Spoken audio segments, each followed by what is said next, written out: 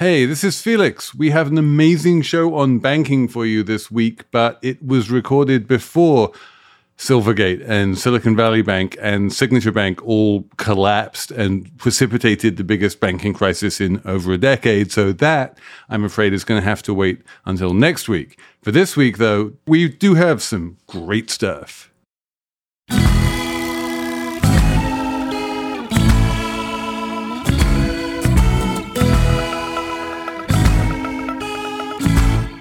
Hello, and welcome to the Banks special episode of Slate Money, your guide to the business and finance news of the week. I'm Felix Salmon of Axios. I'm here with Emily Peck of Axios. Hello, hello. I'm here with Elizabeth Spires. Hello. And we are going to talk all about banks and banking this week. It is a fascinating subject we don't spend enough time on. One of the reasons we don't spend enough time on it is that we don't have a huge amount of expertise on it, but this week we have a special guest who does. Mr. Kevin Wack, welcome. Thanks for having me, Felix. Kevin, introduce yourself. Who are you? Well, I'm the national editor at American Banker, which is an industry publication that covers the U.S. banking industry. You are going to talk all about banking to us, retail banking, the misadventures of Goldman Sachs. We have a Slate Plus segment on the asset side of banks' balance sheets and what happens in a rising interest rate environment, all manner of sexy stuff. And especially we are going to talk about your incredible 5-part series about Wells Fargo and all of the insane stuff that went sideways in Wells Fargo with the fake account scandal. It's a great episode. Stay tuned. It's all coming up on Slate Money. Another day is here, and you're ready for it. What to wear? Check. Breakfast, lunch, and dinner? Check. Planning for what's next and how to save for it? That's where Bank of America can help. For your financial to-dos, Bank of America has experts ready to help get you closer to your goals. Get started at one of our local financial centers or 24/7 in our mobile banking app. Find a location near you at bankofamerica.com/talktous. What would you like the power to do? Mobile banking requires downloading the app and is only available for select devices. Message and data rates may apply. Bank of America N.A., member FDIC. This episode is brought to you by La Quinta by Wyndham. Your work can take you all over the place, like Texas. You've never been, but it's going to be great because you're staying at La Quinta by Wyndham. Their free Bright Side breakfast will give you energy for the day ahead. And after, you can unwind using their free high-speed Wi-Fi. Tonight, La Quinta. Tomorrow, you shine. Book your stay today at LQ.com. So, Kevin, welcome. Thanks for having me, Felix. It's great to have you, and we are just going to devote this entire segment to banks, which for a money podcast, I feel like we don't really talk about good old-fashioned retail banking. Everyone who listens to this podcast, I'm going to just come out and say, with maybe 5 exceptions, has a bank account. They're probably a bit annoyed at their bank account. Very few people love their bank. And it's just a fact of life that people don't talk about probably as much as they should on money podcasts. We are going to rectify that right here. And I think the first big question I want to ask you is, as an industry, how is it? How is the retail banking industry doing right now? It's doing okay. It's doing fine. Banking is usually doing pretty well, right? And this isn't really a huge exception. I think coming out of the pandemic, there are sort of rising concerns about credit, but no one seems to be in panic mode. And then I guess one sort of unique thing or interesting thing from my perspective, I've been covering banking for about 12 years. And for that entire time, really, deposits have been sort of seen as irrelevant or not really an important story in banking. And I think that's finally starting to change right now with interest rates rising. So that's something I'm fascinated by, which is this idea that for the past 12 years, we basically were in this world of zero interest rates. And so banks kind of didn't like deposits because they're, checking accounts and deposits, they're quite expensive to maintain. And interest rates are zero. So if you need to borrow money, you can borrow money at zero anyway. You don't need to borrow money at zero from depositors. Nowadays, everything has changed. Interest rates are very high, and deposits are the one place where banks can borrow money at zero. The only place where banks can borrow money at zero. They can go along to depositors, say, open up a checking account or even a savings account. A lot of savings accounts are still paying like 0.1% interest. And that's effectively the borrowing rate that the banks are paying to borrow that money. And suddenly that looks like free money that they can then turn around and just lend to the government at 5% and make a nice hefty profit. That's right. There is starting to be some pressure on deposit costs for banks.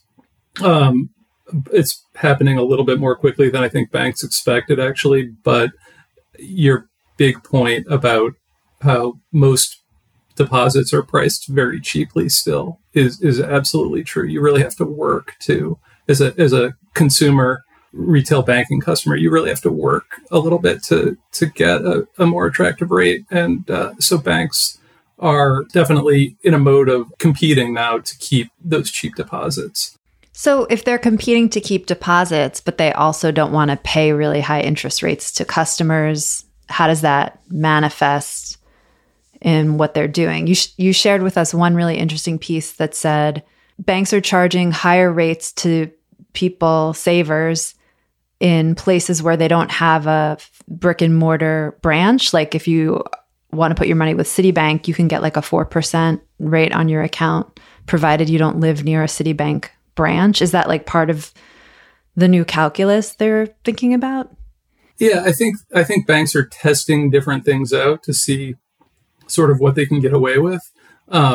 This is one thing that I hadn't seen previously. They're trying to avoid sort of cannibalizing their existing really cheap deposits, the really low rates that they pay to most people. So a few big banks have recently said, okay, we'll offer, if you open an online savings account, we'll offer you somewhere in the range of 4%. But the big caveat to it is you can't live anywhere near a branch of ours. If you do, you get 0.01 or 0.03%.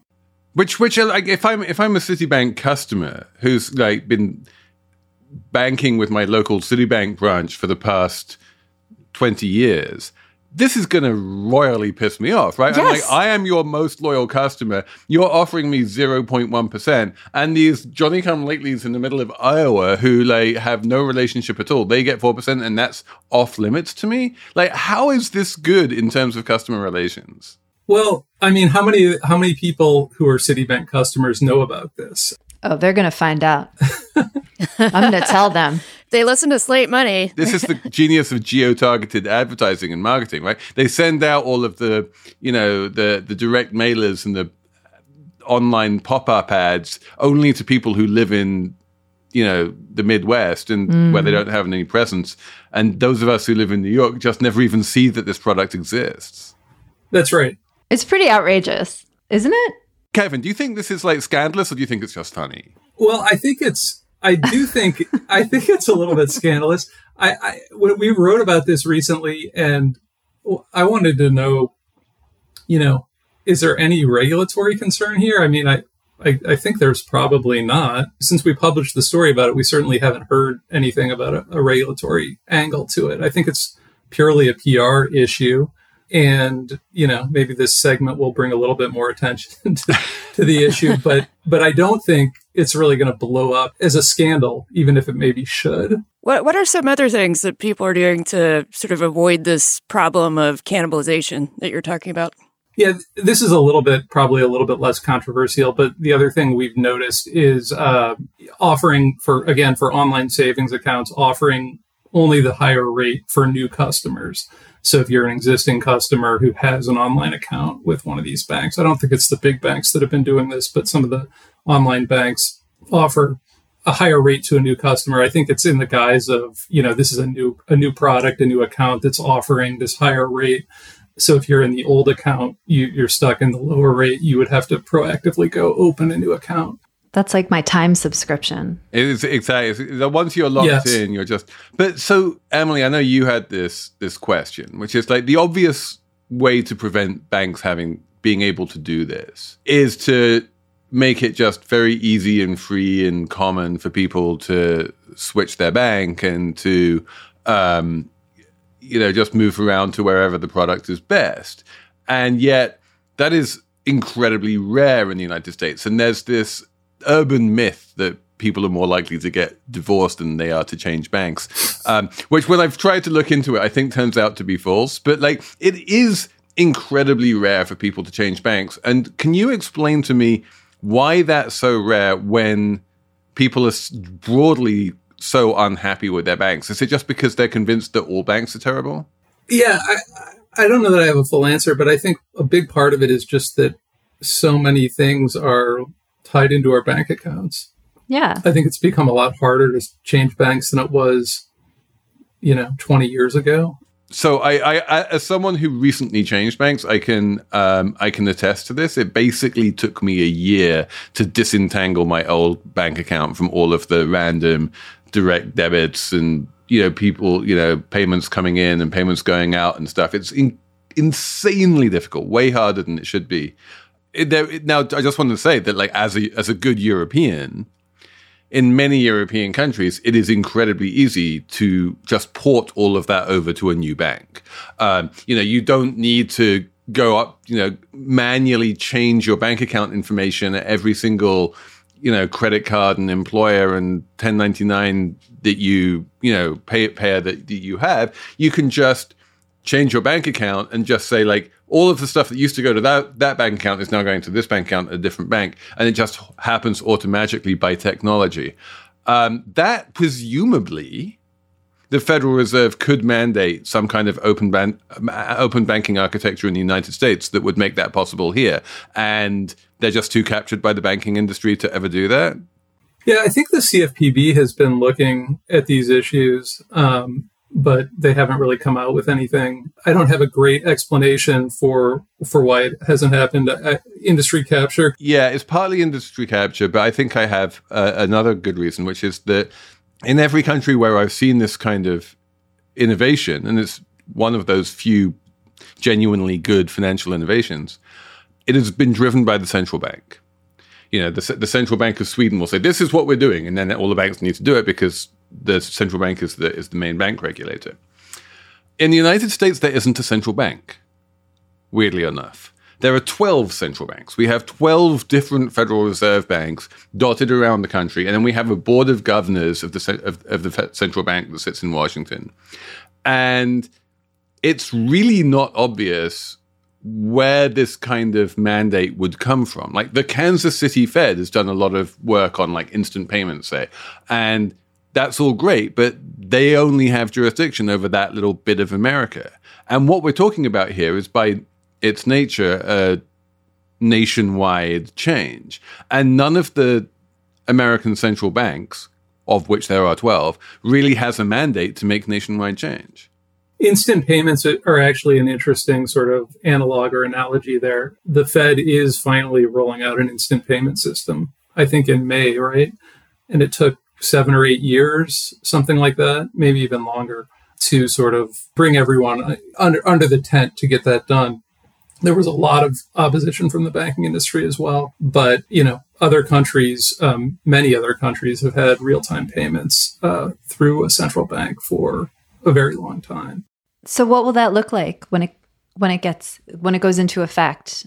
Yeah, essentially, a lot of payments that get made today between banks run on what's called the Automated Clearinghouse Network, or ACH network, which is decades old and takes several days, in most cases. The clearinghouse, which is a company owned by the big banks, started a real-time payments network a few years ago, and now the Fed is starting its own, which will compete with it.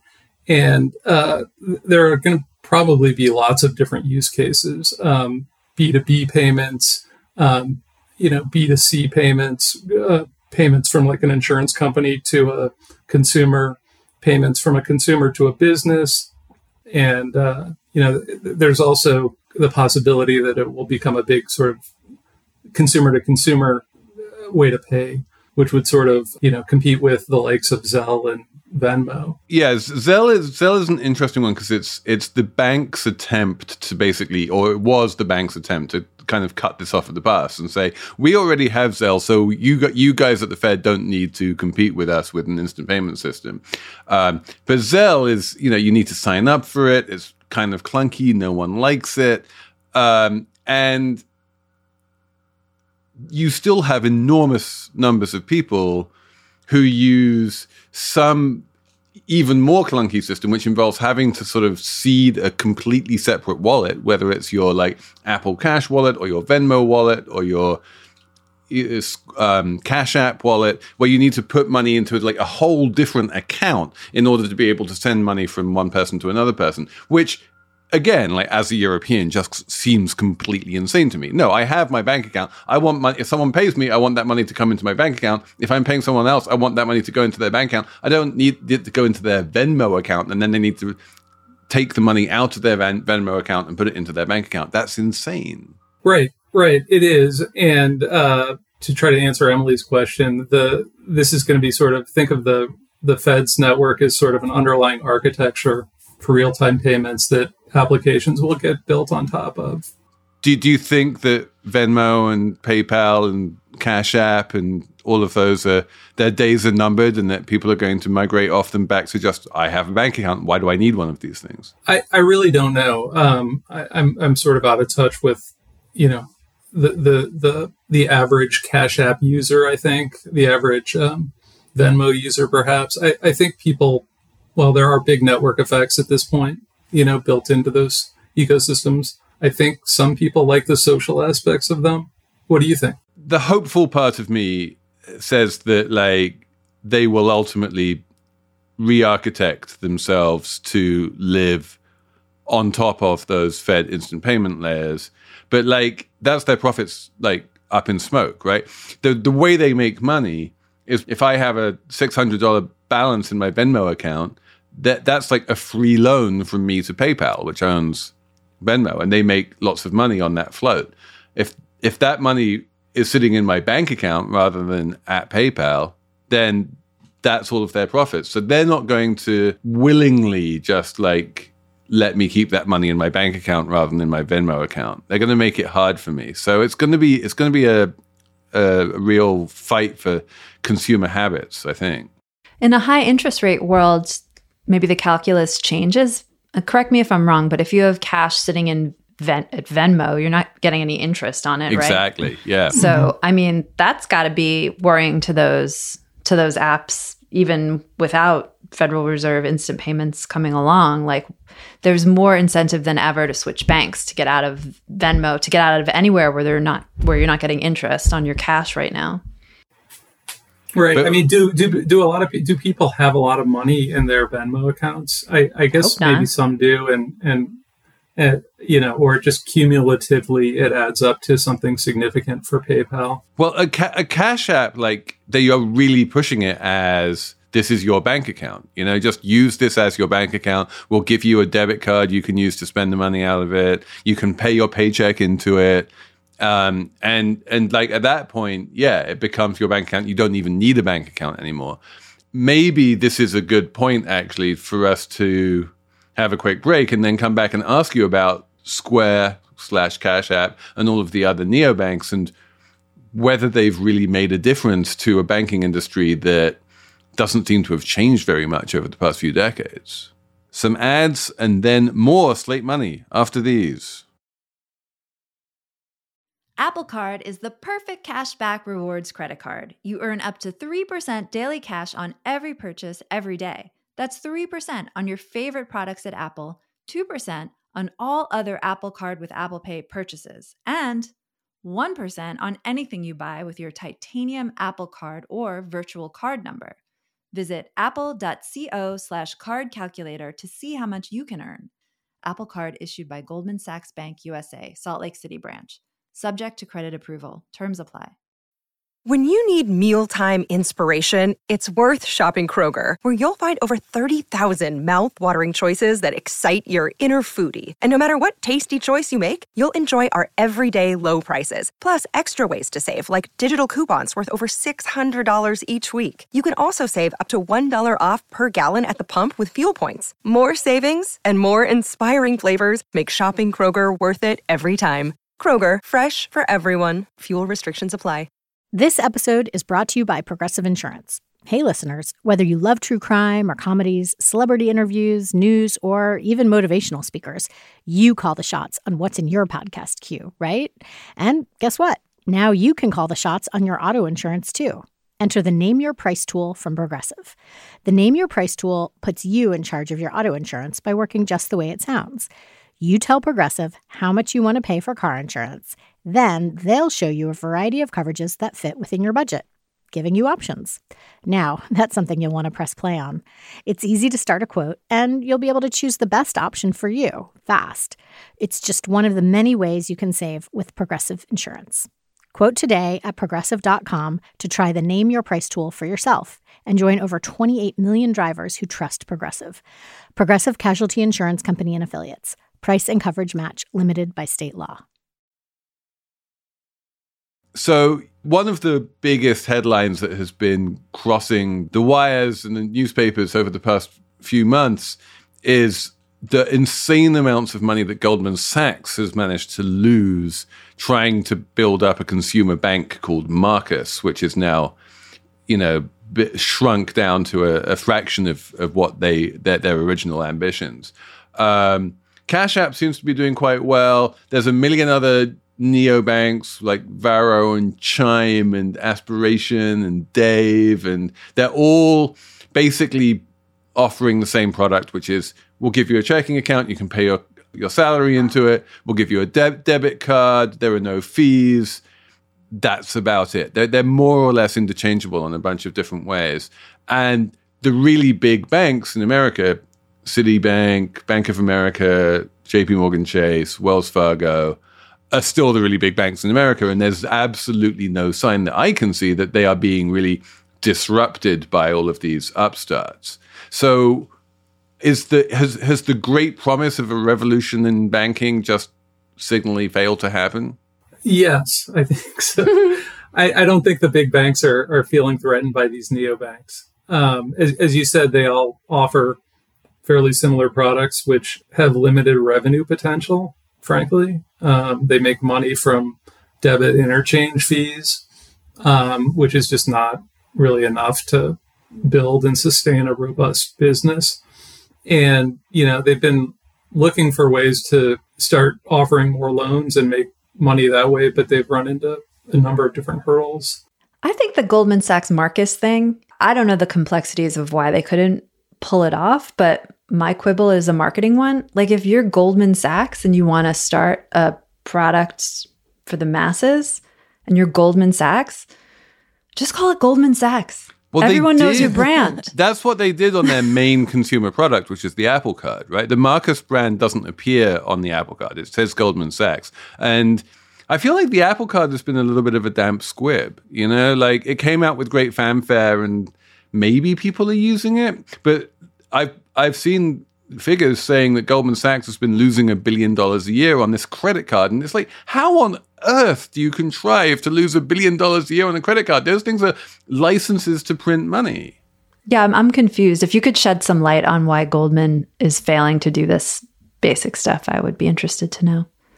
Apple just had a lot of leverage as they were negotiating a contract with a credit card issuer.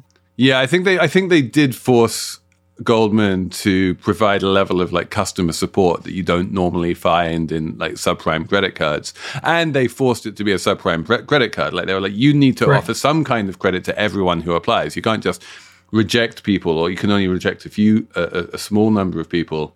But then I think that the really big losses were basically just in terms of technology expenditure, right? The someone high up in the org chart in Goldman Sachs decided that the Marcus technology stack needed to be integrated into the Goldman Sachs mothership technology stack. And if you just make that kind of a decision, then you can burn through a couple $1 billion in no time. Yeah, and that's leaving aside the cost of building the original Marcus technology stack, which was pretty substantial. I think this ties in kind of with the neobanks. The Goldman and the neobanks, one of the things that they were touting for some period of time was that, we are going to have a competitive advantage over the big legacy banks, because we don't have these systems that have been cobbled together over the course of decades through mergers, and it all relies on this technology that's from the 1970s. Like we have this, modern, brand new technology stack that's going to give us an advantage in the market. My sense is that there may be some advantage that Goldman and the neobanks have in that regard, but it was not as big as maybe they hoped it would be. And I mean, it was clearly difficult enough for them to try and put it together that to this day, they don't have a checking account, which you'd think if you're opening up a basic consumer-facing bank, that's like kind of the first thing that you want to have. Yes. They don't, and they're not going to. They've said that they're scrapping the checking account entirely at this point. It's all very fluid, and it seems like the whole thing could be sold off relatively soon. If they sold it, who would buy it? I think the speculation is that one of the credit card issuers might be interested in buying at least the credit card parts of the business. Those seem like the most obvious potential buyers. For me, the obvious buyer, and this goes back to the weird regulatory mishegas, to use a word that Emily loves, that we have in the United States, would be Walmart. Right? Walmart is a banking superpower in Mexico. Walmart is very good at banking. People go to Walmart all the time. And Walmart has wanted to be a bank in America for decades. And regulators have not allowed Walmart to become a bank for just as many decades, because they say that if you're a bank, you have to be a bank. You can't be a supermarket with like a bank on the side. Does that make sense to you? Yeah, I mean, interestingly, the former head of Marcus left a few years ago to go to Walmart to build a consumer banking business there. I think it's still sort of unclear what their ambitions are, what they're going to do with that business. But they have a connection to the average American in a way that Goldman Sachs never did and never will. So, yeah, let's move on to that other grand part of many Americans' childhoods, how they grew up. This beloved institution with a stagecoach called Wells Fargo. For years, there's been this steady drumbeat of like scandal after scandal at Wells Fargo and how they were operating. You just came out with this massive series looking into what happened there. What's the TLDR here? Like what went wrong? And like in this world where the big banks are seemingly completely entrenched and nothing can shake them off their pedestal, like why did they seemingly feel the need to be so aggressive and cut so many corners? Before we talk about it some more, can we just explain? Not everyone will remember the fake account scandal from Wells Fargo. So basically, Wells Fargo was opening up bank accounts and credit card accounts and debit cards for people without the people knowing it, or opening them up on behalf of their family members and friends, fake debit cards. And sometimes people would get charged fees on cards they didn't even know that they had. And this was on the scale of like millions of people. It was outrageous. I think that what's fascinating about the sort of phony account scandal to me is how did this spiral into this massive, multi-year situation that's shaved tens and tens and tens of billions off the company's market cap. I think that they were very arrogant, hubristic, and they had kind of drawn the lesson coming out of the financial crisis where they were kind of the golden bank, that they were a bit untouchable, that any problems they ran into would just be a relatively small fine, a cost of doing business. And what happened was this fake account scandal sort of resonated with politicians and the public in a way that no one really anticipated. Became really a huge story for a few months that sort of broke through into the mainstream.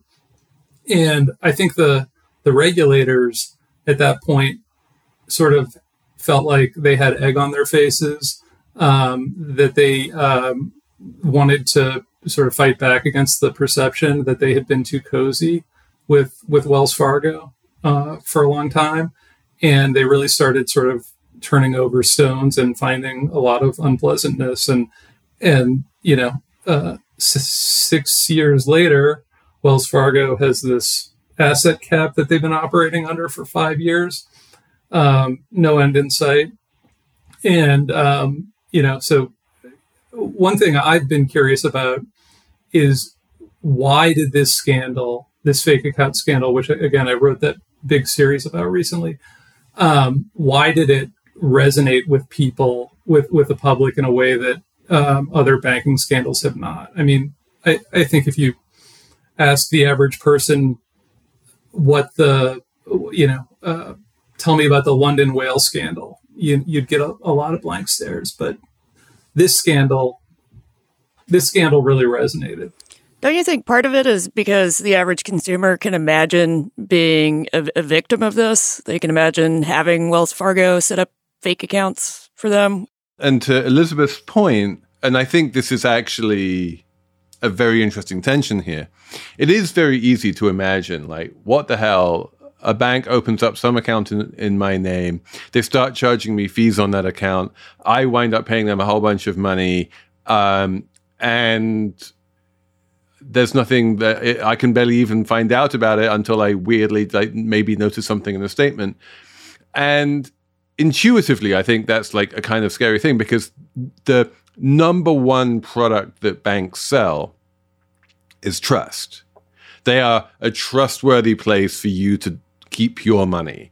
And if you look at the architecture of banks, a lot of them are in big, solid stone buildings with columns on the front. And they're like, we are a safe place. And that kind of sense of trust and safety is completely the bedrock of most large banks. And the idea that they would do something like rip you off and open up an account in your name without your knowledge and siphon off fees, it really undercuts that entire narrative.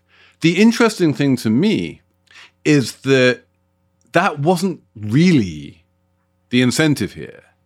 They weren't trying to siphon off fees from customers by opening up fake accounts in their names. Most customers, like nearly everyone who had a fake account opened up in their name, had no fees charged whatsoever. There were a few exceptions. But mostly what this was it was just a function of the incentive structure for the salespeople at Wells Fargo, who they would get extra commissions and bonuses if they opened up extra products for customers. And they just wanted to get those extra commissions and bonuses, and their managers wanted to, report lots of great account opening figures to the hires up. And it was like this internal incentives issue, which was the cause of the problem. And the actual harm done to consumers, well, non-zero, was, I think, relatively small in the grand scheme of things. I would quibble with just one thing you said there, Felix, which is it really wasn't about getting commissions and bonuses for most of these low-level people. It was about avoiding getting fired. They were worried about losing their job. Yeah. But to your bigger point, I completely agree. I think that this was really more of a labor scandal. The true victims were the employees, not the consumers. Although, as you said, there were some consumers who paid some additional fees that they shouldn't have paid. But these low-level workers, many of them did lose their jobs. Others sort of suffered for years through these sort of atrocious working conditions in which they were being sort of pressured to use these shady sales tactics. Everyone at the bottom of the bank, at the bottom of the retail bank, suffered in a lot of different ways. One thing someone said to me recently, which I hadn't really thought about, is a sort of alternative theory for why this scandal resonated, was no one at the top of the bank lost their job. Everyone at the bottom of the bank did. Obviously there have been some consequences for some of the people at the top. A lot of the top executives are gone. There were clawbacks in some cases. Some of them have had to pay multi-million-dollar fines. But even those people at the top, those top executives, are still doing pretty well, I think, in most cases. No one went to jail. No one went to jail. But I want to ask you as well, like, to what degree was this like the mother of all regulatory fuck-ups? Like, every single major bank has the OCC, the FDIC, and any number of other alphabet soup of regulators, not just like up in its shit, but literally on site, physically inhabiting offices in the bank, making sure they are looking at what is going on there and they're comfortable with what is going on there. How on earth did they miss this? Well, yeah, I think to answer your question, it's the mother of all regulatory fuck-ups. They didn't really miss it. You know, they knew a lot, but they didn't do much about it. They didn't, really hold Wells Fargo accountable for it. And the way it played out, the way the story played out, is actually really interesting in retrospect. There was a tip to an LA Times reporter in 2013 by one of these low-level employees who got fired, which led to like a short article in the LA Times in 2013. Then there was a kind of a follow-up article by the same reporter, Scott Record, a couple months later that sort of, showed this was a bigger issue. And that got the attention of a local prosecutor here in Los Angeles, where I live. And 18 months after that, his office filed a lawsuit against Wells Fargo. It was only at that point that the regulators really woke up and started doing stuff. And, I think at that point, they probably saw this was out of their control. They couldn't, there were other, parties that had some power that were digging into this, and the regulators realized that they needed to probably start doing something themselves. It's such a weird scandal. When I was reading your series, there's no the reason you explained, there are these perverse incentives that force really low-level workers to open up a bunch of fake accounts to keep their jobs. But it wasn't some intentional scam or manipulation or whatever the London whale was, which I swear I know what it was, and then it flies out of my head the next day. But there's nothing clever or strategic about it. It's just like this messy, bad management, bad culture scandal. Right. Yeah. I think that there's no question that there was very little focus on consumer protection prior to the formation of the CFPB. And these regulators were looking at all of this through the lens of, what they call safety and soundness, which is essentially ensuring that the bank remains profitable. No one at the bank or in the regulatory agencies foresaw the possibility that this scandal would turn into something that would undermine Wells Fargo's profitability in serious ways. Mainly because they need to pay out $10 billion in fines. Right. And, they were forced by the regulators to overhaul their systems, their risk management, and all kinds of internal controls in major ways, which are still ongoing and have cost enormous amounts of money. Such an amazing scandal. There's one part of your article where they're talking about how the low-level workers are getting fired because they're making up these bank accounts and debit cards or whatever. And the executives around the table, their instinct, what they wanted to do to solve the problem was not fire them as much. Right. Right. I mean, at least they wouldn't have got fired. It's Pareto optimal, right? If people are going to be making up accounts anyway, at least don't fire them for the things you're forcing them to do. Yeah, they're like, this is okay. It's okay to make up accounts. What's not okay is to fire people for it. And you're kind of like, that does make sense. So we need some ads, but we'll be straight back. Families have a lot going on. Let Ollie help manage the mental load with new cognitive help supplements for everyone 4 and up, like delicious Lolly Focus Pops or Lolly Mellow Pops for kids. And for parents, try 3 new Brainy Chews to help you focus, chill out, or get energized. Find these cognitive health buddies for the whole fam at ollie.com. That's OLLY.com. These statements have not been evaluated by the Food and Drug Administration. This product is not intended to diagnose, treat, cure, or prevent any disease. We should have a numbers round. But let's start with Elizabeth. Do you have a number? Sure. My number is 50, and it's a percentage, or it's not an exact percentage, over 50%. And that's the gains in the number of corporate work phone accounts for Verizon and Charter last year. Because apparently now employers are worried about security a little bit more because of TikTok and things like that, and they want to cut off employee access to certain apps. So we're going back to what I think of as the late 90s, early aughts period where everybody walked around with a phone and a BlackBerry, and now we're back to the 2 phones per employee. That's great. I really don't like how employers now are like, just use your own phone and we'll pay for some of it. Like, what is that? No, I want you to pay for the phone I'm using for work. Like, why is that so crazy? I like this. Yeah, it's like, who is ever going to get around to itemizing their international phone calls and billing them back to their company? No one ever does that. And then also you're using your personal device for work stuff and it's all mingled up. That can't be good for anyone's privacy. And then it can all get subpoenaed and your work can be like, Why is this a thing? Let's go back to give me my BlackBerry back. I want a BlackBerry. I miss my BlackBerry. Yeah.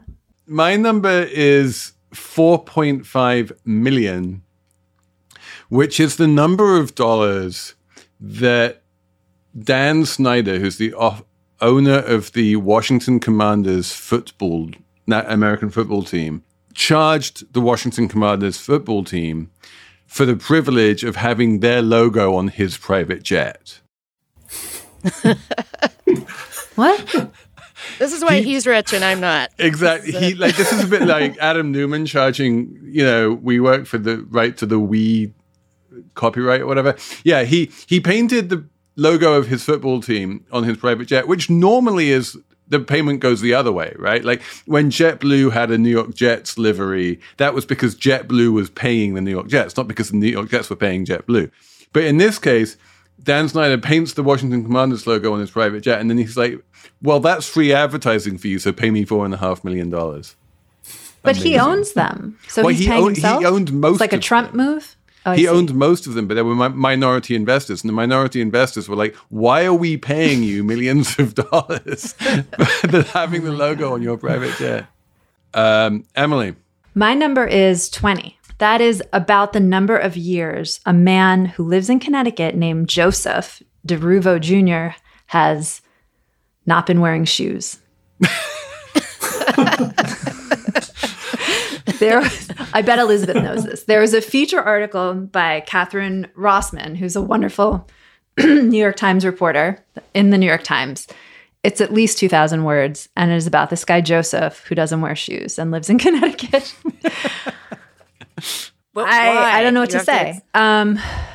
He had bunions, and he was like, you know what? Shoes hurt me, and I'm done with them. Fuck shoes. I mean, it makes it a lot easier when you're going through security checks at the airport, right? Yes, though that was not the reason, but it is a benefit. So does he get onto planes without shoes? Interestingly, the piece, though it is long, does not mention his plane travel. He goes into stores without shoes, and apparently in Connecticut that's okay, which I didn't realize. And I saw someone recently at the supermarket without shoes, and I was like, what the hell is happening in this country? No, I wasn't like that, but I kind of was a little because it was February. Because so in the winter when there's like loads of snow on the ground, he just goes out anyway without any shoes on. Yes. And in the summer when it's like real hot, he says he has to. In the summer it gets even trickier. He has to like stay on the grass. He can't be running in the streets and stuff because he runs. Does he wear socks without though? Shoes. Or is he just? Elizabeth, no. He said he carries sandals in his car, like if he's out to dinner with friends, because he doesn't want to like disrupt the meal if he has to get kicked out. So he has like a backup sandals for those occasions. But that's it. Amazing. Kevin, bring us home. What's your number? My number is 18 million. To bring it back to Wells Fargo, 18 million was the number of accounts opened at Wells Fargo over like a 14-year period with 0 customer-initiated transactions, meaning they were opened in the name of a customer, but the customer never made a transaction. That was about 10% of all checking and savings accounts opened at Wells Fargo during that period of time. 10%? That's crazy. Wow. But I feel like if I'm a manager, I'm like 10%. This isn't up and to the right. I want it to be 90%. Turns out they had no customers. Why do we need real customers when we can have fake ones? Oh, wait. something revenues. But yeah, seriously. I think that's it for Slate Money this week. Kevin, thanks so much for joining us. Thank you. It's been great. And thanks, Anna, for producing. We are going to have a Slate Plus segment. There's a question I want to ask Kevin about the asset side of bank balance sheets, not the liabilities, which is the deposits, but the assets, which is their loans and bonds and things. We're going to cover that in Slate Plus. But other than that, thanks for listening. And we will be back next week with more Slate Money.